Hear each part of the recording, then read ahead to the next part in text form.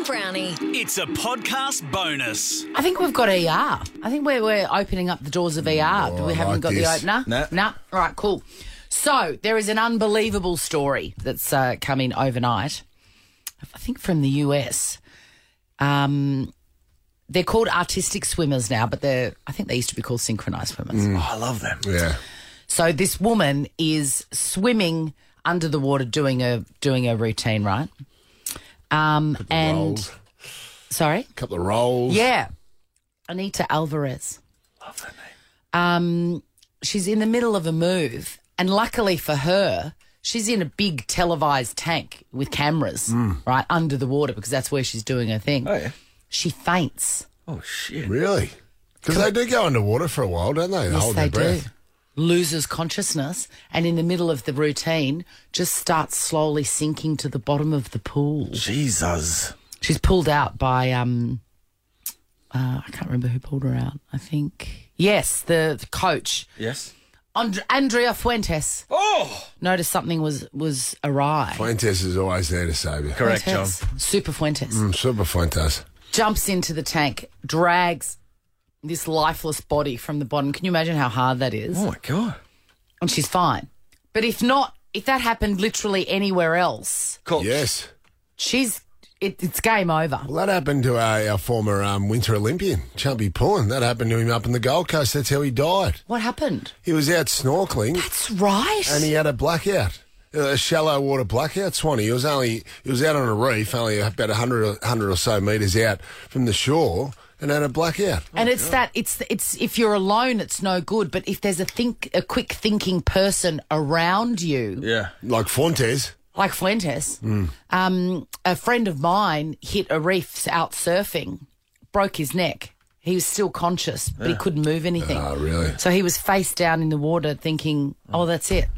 Hey, I'm done." And the first person on the scene noticed that another surfer noticed that he was, floating face down, got his board, flipped him onto the board, and that saved his life. Wow. Really? That's Yes. amazing. Otherwise, he would have been moments away true. from drowning. It would happen, wouldn't it? Of course it would. It'd be a helpless feeling. 13 24 10. Have you ever almost died? Like that. I Or- like it too. Or maybe you were the one that saved some person. Yeah. Can be either, Let's Swan. talk about those moments, those life-changing moments. If you almost died, or have you saved someone? Yes. Jess from Parkdale. What? Did you save someone's life, Jess? Yes, I did. Wow. It was pretty crazy. Tell us what I was happened. I was at a festival in northern Queensland, and a friend and I, we met a group, everyone was drinking, and they had that one drunk friend. We went back to watch the music, and my gut told me we needed to check on that drunk friend. I'd spoken to them about, just not leaving him alone. When we found him, he was on his back, choking on his own vomit. He was probably a couple of seconds away from dying. We were able to get him on his side and scoop it out. How'd you feel, Jess, at the time? Was it sort of just automatic, or did you have to think your way through it? No, I mean, I'm first aid trained. Can't advocate enough for being first aid trained. So putting him in the recovery position and using his hand to scoop the vomit out of his mouth. But it was so scary, though. Your heart just races. And how did he thank you? Oh, he was not in any state to thank anybody. We were able to call extra medical support, and he was obviously transported to like a medical centre to be looked after for the rest of the night. I don't think he probably remembered anything at all, and his friends weren't there. I mean, this is why you got to look after your friends, right, at these type of things. Absolutely. A music festival in northern Queensland wouldn't have been loose at all. Not at all. Nothing. It was totally PG. While he didn't thank you on the day, Brody thanks you every day in spirit. And well, thank you.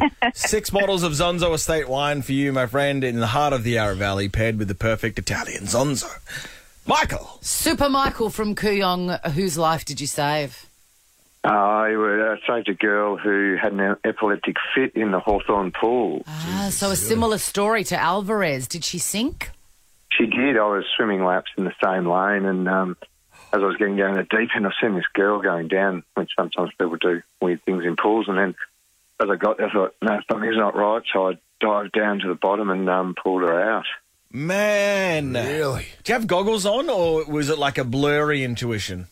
No, I had because I was swimming laps. I had my little swimming goggles on, so I could see pretty well. Michael. But she was just kind of lying on the floor, so I dived down, scooped under her arms, pulled her up, and then I held her on the edge, just hanging on to the blocks, the little backstroke bar. I know Hawthorn Pool well. So I was hanging onto that, and then... Is it heavy getting a lifeless body up, Michael? No, it's not that heavy because, obviously you're pretty weightless in water, so... Yeah. The hard bit was getting her out. There was the girl on duty on the pool was only about 5'5" and 60 kilos wringing wet. And I had to try and explain to her, don't grab her because you can't pick her up. I said, you got to go and get some people who are strong enough to actually haul her up out of the pool. And then how long was she on the side of the pool for before she came to? The AMBO, they started first aid and the AMBOs came, and the AMBOs were there pretty quick. She was gone in about sort of 10, 15 minutes. Wow. Yes. Michael Dunn went full Baywatch. And for doing it, a $200 make-out meal voucher, friend. Great restaurants like Mamacita, Easy Peasy, Entrecôte. They get kits delivered to your house and you put it together at home. Make-out meals. Peter. G'day, guys. How are you? Great. I decided to, with mates, to do a bit of a degoe. We went to Bali back in 1999, obviously. Jono, you might relate to this. So yes. I don't know if you guys know the drink Jungle Juice, 1.5 litres of bloody spirit mixed with pineapple. Yeah, it's got it's got an Iraqi attack in it. Oh boy, it's poisonous stuff. You can fill your car up with it, or fill your scooter up with it. I decided to be a bit of a hero and have 2 of those.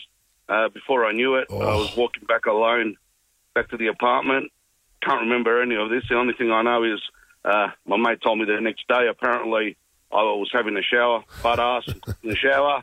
I pulled down the curtain. The curtains, it was one of those bath showers. The curtain's blocking the hole where the water goes down, the drain pipe. Yeah. And apparently my mate broke in. The water was filling up. So if he hadn't come back to the hotel, I probably wouldn't be around today. No. And every time I see him, I bloody give him a hug. So, yeah. Wow, Pete. Well, you're a big turkey, Pete, for doing that, but I'm glad you're alive. And do you drink wine anymore?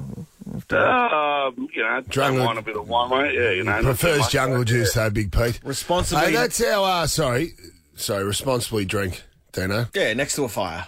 Yeah, but next to a fire, not in a bath. That's how Whitney Houston passed away. Mm-hmm. Right. Yeah, there you go, Pete. You're a lucky bastard. This is why it's been over 500 days since I've had a drink. Right on. Zonzo Estate, 6 bottles. Authentic Italian. It's in the Yarra Valley. Chrissy, Sam and Brownie. Ripper Show will be back tomorrow. Chrissy, Sam and Brownie. Oh, unless it's a weekend. Over 100.